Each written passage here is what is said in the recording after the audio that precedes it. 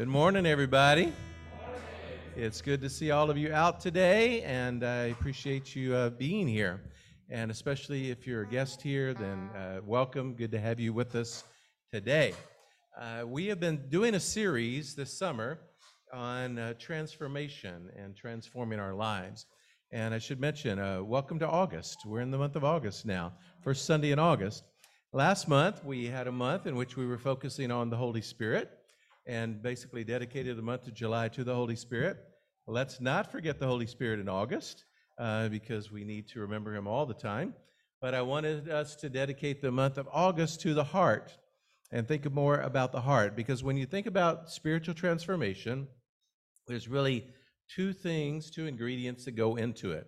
And one is the heart, us working on ourselves, and then the other is the agent, the divine agent of transformation is the Holy Spirit, and allowing the Holy Spirit to work on all of us. But change is possible.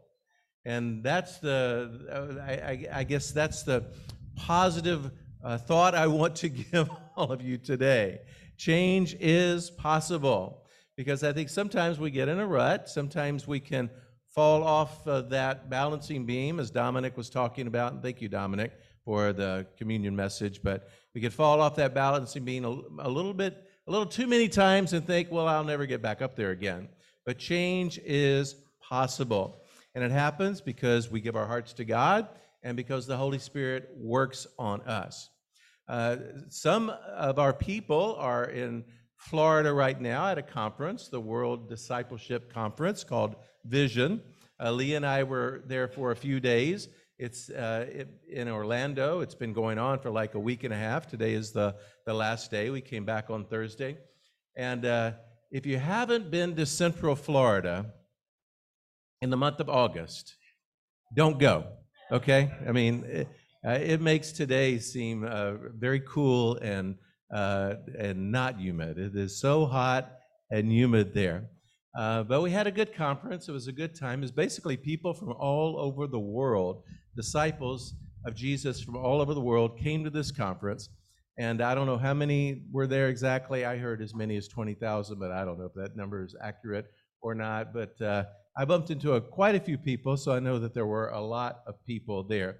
And I wanted to begin my lesson today just talking about a couple of points, sharing with you a couple of points that I got from the conference. And then I want to transition to talk a little more about the heart.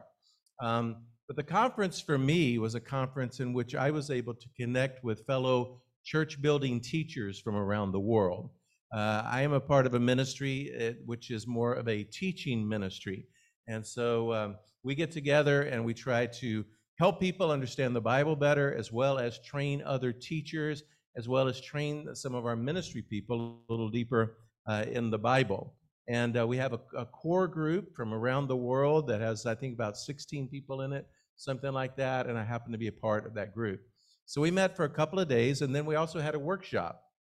And the workshop was very encouraging to me. It was mainly encouraging because for this particular workshop, we had a room full of people. There were about 200 people in the room, and over a third of the people or more, I'd say over a third of the people were younger people, which is great. Because in the past, when the teachers got together, it'd be pretty much just older people. And I would say about 25% of the people in the room were women, which is the largest attendance of women we've ever had at a meeting like that. And so I was very encouraged by that and just to see the growth there. And it gave me hope for the future as far as the teaching ministry of our churches go. And we also had a graduation of a school that we have called the Rocky Mountain School of Ministry and Theology, in which over the past couple of years, we graduated, I think, 14 or more students with master's degrees in Bible and counseling. And at this graduation, we had, there were 14 graduates, only 6 were able to get visas into the country because it's a very global ministry. But of those 6, each one of them was from a different country. And so that was very cool to see. And it was just great to be a part of that. I happen to be the Dean of Bible. Dr. Irby is one of our professors there at the school in the counseling part of our school. The rumor is that he's very, very hard very difficult, a bit unfair. No, I'm kidding. No, but actually talked to students, and Ryan, they felt great about being in your class, and so and it's awesome to have you as a fellow teacher teaching with us there at the Rocky Mountain School. Um, but a highlight, so that was a highlight, talking to so many teacher types. But another highlight was just meeting people from around the world. I fortunately have friends from around the world, from that mainly students that I've taught, from the Philippines to India to Great Britain to many in Africa, helping to train teachers in Africa. And I came upon one day, the teachers, we were having dinner together, and I came across a table of disciples from India, and one of them had taken 3 years of Greek with me. And we had never met in person before. It had always been on screen. In fact, when I taught that class, it covered 14 time zones. And so he would be like the first one waking up. He would wake up in the morning before sunlight, and then the sun would come up as he was in the class. And we would always hear the rooster crow in the background. And we knew that the sun was rising in India as we were having that class with him. And so Abraham is his name. It was so encouraging to see Abraham. And then he introduced me to his whole table of friends and people from India. And you hear these stories when you go to events like that are just so encouraging and actually very phenomenal stories. But one of the brothers from India was telling me about his story. He's been a Christian for 25 years. And when he first studied the Bible and became a Christian, he came from a Muslim background. And in his part of India, it's very serious as far as the religious divide there. And so when he became a Christian, he had to leave home. He had to leave his home village because they put out, basically they put out a bounty on his life to kill him.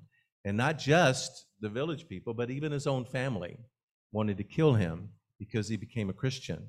And so he had to flee. He went hundreds of miles away without telling anybody in his family where he was going. And then for the past 20, I think 3 years, he had nothing to do with his home village and nothing to do with his family out of fear for his life. He entered the ministry, was a part of the ministry, and was just living without knowing what was going on with his family at all. But then a couple of years ago, he just decided, you know what? I need to find out what's going on in a home. I need to find out about my parents. I need to find out about my family. And so he risked his own life to go back home to his home village, to visit his mom and dad, and to visit his family there. He didn't know how they would receive him. He didn't know if he would make it out alive or not. But he just thought, you know what? I have something here in my life that I need to share with people that raised me, people that I still love, even though they have rejected me. And so he made his way back to his home village. And he literally snuck into the village and literally snuck into his own home, his own childhood home. His mom and dad were still alive. His dad was now very elderly. It's been 23 years since he had seen him. And his dad, instead of being angry, instead of being upset, warmly embraced him and welcomed him back to the home. But the story doesn't end there. He risked even more with his family by sharing the gospel with his dad and by telling his dad about why he was a Christian. And then his dad became a Christian. His dad accepted the faith, his dad was baptized, and his dad became a Christian. And now, 2 years later, his dad is very sick. He's basically at the point of death right now. But this brother was so excited about talking about his dad and even his dad passing right now, because he said, you know what, I didn't see my dad for about 23 years, and when he passes, I know that he's going to be waiting for me in heaven. And I'm so excited that he's my brother in Christ right now. And I just heard that, and honestly, I was blown away. I was blown away because of his conviction, and I was blown away because I just saw the joy on his face, talking about a family member that he thought would never become a disciple. In fact, he thought when he left home, he would never see him again. But a family member becoming a Christian, his dad becoming his brother in Christ. And it reminded me of the joy we need to have in our hearts of reaching out to people and helping people to become disciples of Christ. It reminded me of the joy that I've had in my life of studying the Bible with people and seeing people change their lives, the transformation that can come because of Jesus. And so that story and other stories reminded me that, you know what, we are on a mission, and we are a part of a mission. And yet I think sometimes it's easy for us to lose that because we have each other, and because it's very easy to meet together, and because we have close relationships. Sometimes we can forget, you know what, it's not about me just transforming my life this summer. And we can just get internal that way. Oh yeah, I've got June, July, and August to work on me, instead of thinking about who am I going to help transform this summer. As I transform myself, can I help other people be transformed this summer? And then to think about just reaching out to people. And so as we think about the heart this month, one of the things I want us to start with is just the heart of the mission, and the heart of evangelism, and the heart of helping people. And us to think about, do we have a heart for the lost? Do we have the same heart for the lost that we had when we first became Christians? I know that it's very easy to get out of shape in this particular area. And I think especially coming out of COVID, it's very difficult to reach out to people. We're just not in shape doing it. And so this story reminded me, you know what? I need to reach out to people. I need to share what I know with other people. And as I'm transforming myself, I need to think about how to help other people be transformed in Christ. I think most of us know, especially if you've been around the church for very long at all, we know Matthew 28, 18 through 20. And we know that it's the Great Commission. And yet, do we still keep it on our hearts? And do we still practice it as if it is the Great Commission for us? It is the last thing that Jesus says in the Gospel of Matthew, probably the last thing that Jesus said at all. And he gives his disciples at the end of Matthew this charge. And so if you know the Great Commission by heart, Matthew 28, 18 through 20, I want you to say it with me. Now, we won't get exactly the same because we'll say it in different translations, okay? But I'll go slowly, and it's just, let's do it as best as we can together right now, okay? So it starts off with, and Jesus said to them, you guys with me? Okay. All authority has been given to me. Therefore, go and make disciples of all nations, baptizing them in the name of the Father and the Son and the Holy Spirit, and teaching them to obey everything I have commanded you. And surely I am with you to the end of the age. Okay, now I was looking around and I noticed that especially some people that have been around the church for 30 years or more, we have it down. We've got it. And it's not because we've been practicing it for 30 years. It's because when we became disciples, it was just part of who we were. I mean, you didn't come out to church without knowing the Great Commission. It was just one of the first verses we memorized as a community and as a people of God. But we haven't talked about the Great Commission as much in recent years. And so I would imagine if you've been around the church maybe 5 years or less, it's not something that you've worked on memorizing. Because we used to actually, and this was a very long time ago, I'm talking now 35 years ago, okay, close to getting close to 4 decades ago. Now, we used to memorize scriptures, and we had tests on those scriptures. Okay? When we had classes, there was one class called the equipping class where we memorized 36 scriptures in one semester. And you were expected to know the scriptures, know them by heart, write them out, and not miss a word. Okay? In some ways, it was incredibly awesome because it grounded us in the Bible. In other ways, it was pressurized. It was very stressful in other ways because you came into those and somebody might call on you to stand up and quote the scripture in front of everyone, and you just had to be ready to do it. And so there was some good and bad with it all, but ultimately, when you get the Bible in your heart, that's a really, really good thing. And this is a scripture that all of us do, one of the first scriptures that we ever learned. And so what I wanted us to do is, as we think about the heart and transforming our own hearts, is us to remember the Great Commission and us think about, okay, how am I doing this summer helping other people to learn about Jesus and helping other people to learn about God?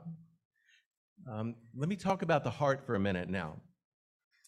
The heart is all over the Bible, and it is the battleground for transformation, whether we're talking about us personally or we're talking about people around us. The heart is where the fight is.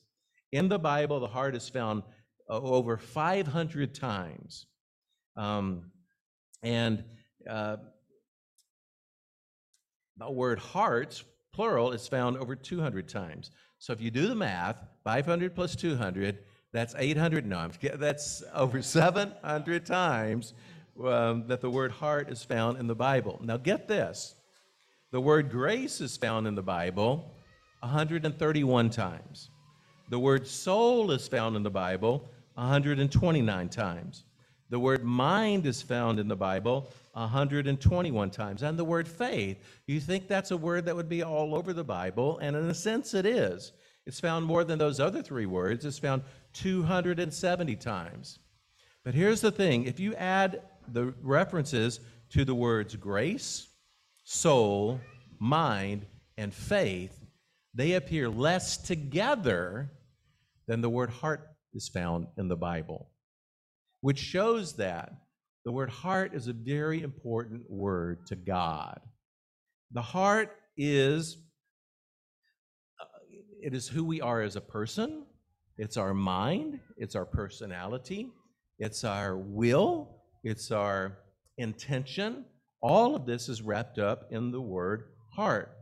In the Hebrew, it's the word lave, and in the Greek, it's the word cardia. You probably hear the word cardiac there, because cardiac and cardia are basically the same thing.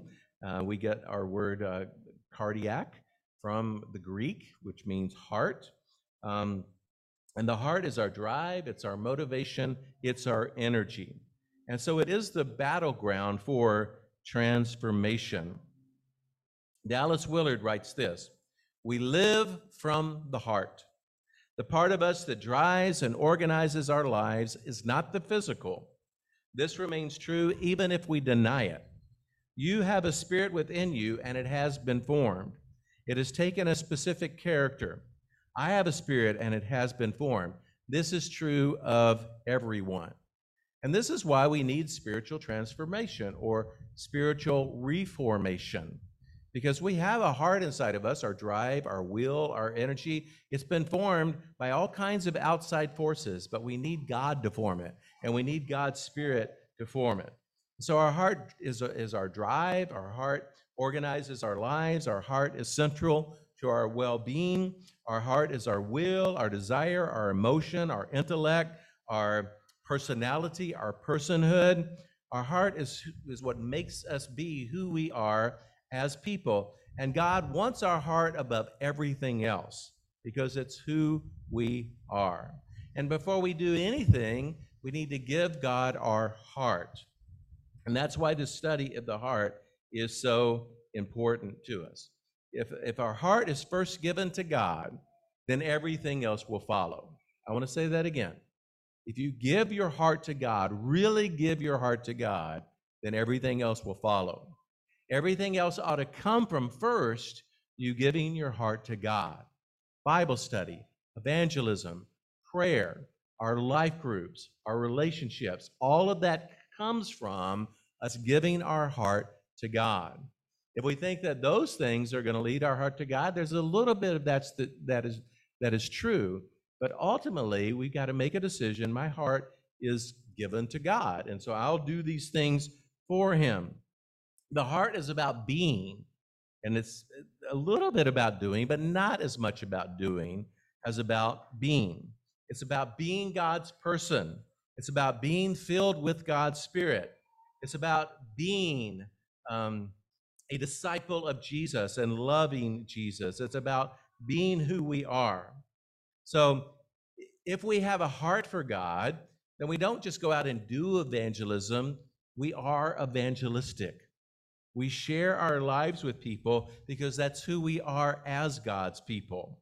We don't just give weekly contribution. We live sacrificial lives because we've given our heart to God. We don't join a mission team because we are already missionaries.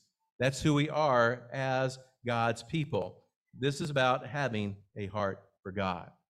Now, Francis Fenelon, who was one of my favorite spiritual writers, he was a 17th century French mystic, okay, which is what I want to be when I grow up. I want to be a 17th century French mystic. That just sounds so cool. But I really love Francis Fenelon. And he writes this: perfect devotion requires us not only to do the will of God, but to do it with love. God's love for us to give, God loves for us to give to Him joyfully. In everything He tells us to do, He always asks for our heart. I'll read that line again. In everything He asks us to do, He always asks for our heart. Such a master is worthy of joyful service. So again, the battleground for spiritual transformation is our heart. And there's a war going on right now for your heart. There are influences all around you that want to take your heart, your drive, your will, and your emotion. But ultimately, we need to give it to God and let God work on us. I want to consider two passages, and then the lesson will be yours, okay? I'm not speaking very long today. I know it's warm out. But I'll give you two passages, and both of these passages talk about how God searches our hearts. The first is in Romans 8:27. We just studied Romans 8 together. I thought that was a great study together. I'm really thankful for Ryan Irby's contribution to that, and McCullough the last two Sundays contributing to that. But in Romans 8:27, it says, "And He who searches our heart knows the mind of the Spirit, because the Spirit intercedes for the saints in accordance with God's will." That He is God. God searches the heart. Right now, that's what God is doing. God is a God who looks at our hearts to see what's there. Okay, and also in Revelation 2, verse 23, there's a passage that says pretty much the same thing. It says, "I will strike her children dead, then all the churches will know that I am He who searches the heart and mind, and I will repay each of you according to your deeds." That's a letter actually to one of the churches talking about false prophets. And he says, God is the God who searches the heart. God searches our heart. And here's the thing, and this is the point I want to make. So you haven't heard anything yet, zero in on this, okay? Since God searches our hearts, we need to search our hearts as well. We need to take some time for self-examination just to see what's in our heart. Because the heart is the seat of our motivation. And motivation is everything, really. It's what drives us. It's what helps us make decisions. It's what helps us say no to something and yes to something else. And that's our heart. We need to search our hearts. Why? Because God searches the heart. When we were at this conference, there was one speaker who was doing a class for, it was a huge auditorium class, and he made this statement. He said, it was right in the middle of his sermon, but he said, if Jesus were to come back right now, would he take you with him? And a lot of people in the audience, a lot of people went, ooh. And others went, ah. Like, oh, wow, that's such a tough question. And ooh. But I was sitting by my daughter, Chelsea, and we looked at each other and we went, yeah? We were just like, yeah, of course Jesus is going to take us with him. Because we searched our hearts, and we know that we're following Jesus. And we know that it's not about what we're doing anyway, it's all about the grace of God. And so even if I messed up a little bit yesterday, God's going to forgive that because he knows where my heart is, because I've searched my heart. And so that question didn't take us back at all. If Jesus comes, I know where my heart is. I know I love God. I know Jesus is my Lord. I know that I'm saved by the grace of God through the blood of Jesus. I cling to that grace every day. As Dominic was saying, it's grace that motivates me, that drives me, that keeps me going. And so, yeah, if Jesus were to split open this pavilion right now, then I would be here just waiting for him. Okay, take me on up with you, because that's where my heart is.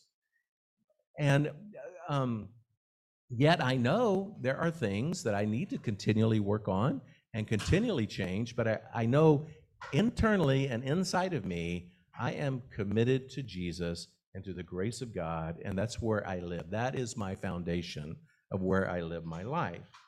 And John himself said, that's the same guy that wrote Revelation, in his first letter said, "These things are written that you may know you had eternal life."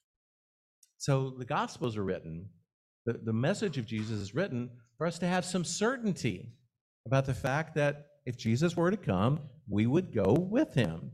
We would be saved. That these things are written so we can have some certainty. But I'm asking us all, let's search our hearts and make sure that we know that we're with God, because that needs to be our motivation, that we're saved by grace. However, there is another question that I think is a little more difficult to answer. And for me right now, it's the question of, okay, I know where my heart is, but how am I doing helping other people get their heart to God? How am I doing in my own life and in my own walk with God, helping other people transform their lives? And I think that as a church, this is where we are also. I just feel like, if we were to, take a survey, and or if we were to have an open discussion, and we were just to say, okay, how are we doing sharing our faith with other people? We would have to admit it's an area we need to work on as a community, as a group of people. Are we studying the Bible with other people? Think about your own life group. Do you have studies going on with other people in your life group? Do you have people from your life group that are coming out to church? Do you share what you know with other people? Let's search our hearts on this, because it is a heart issue, how much we love God and how much we love other people. Are we as committed today to sharing what we know with people as we ever have been in our Christian walk? And are we praying to meet people that are actually looking for Jesus, that want to know about Jesus? And as a community, are we making a difference in people's lives around us? I like reading novels, all kinds of novels, but I also like, part of that is I like science fiction novels, okay? Prefer fantasy, that's like J.R.R. Tolkien, over science fiction. I feel like I just lost everyone in this reference right here, okay? So I'll get through this point very quickly here, okay? In science fiction, anything can happen. That's one of the reasons I like science fiction, because if you ever saw Star Trek II, The Wrath of Khan, Spock dies. If you saw Star Trek III, he comes back to life, okay? And that's what happens in science fiction. You don't know if a person's really dead or not. It's just anything can happen in science fiction. So in science fiction, you can actually meet your own clone in science fiction. Now, hang with me here, okay? Don't lose me yet. One of my favorite novels, science fiction novels, is called Joshua, Son of Nun. It's actually based on a biblical reference. Joshua, the leader of Israel, his father's name was Nun. So Joshua, son of Nun, is in the Bible. But it has nothing to do with that. It's about a scientist who finds the DNA for John F. Kennedy and clones John F. Kennedy, thinking that he was the perfect leader. Let me bring him back to life, and we will have the perfect leader all over again. The thing is, whenever somebody is cloned, they had that DNA, but the influence in their life can be totally different than the person that started with that DNA. Okay, you still with me? No, you weren't with me from the beginning, but I'm going to finish this illustration anyway, all right? I'm not going to let go yet, because this is going to come around to a point where you will have that aha moment. You'll be, whoa, that is so. Anyway, here we go. We'll get there. So imagine someone clones you, okay? We're living in a sci-fi world, and imagine someone clones you. And you're walking down the street of Newburgh, or you're walking down the street of New City, or you're walking through the park here in the morning, and you bump into yourself.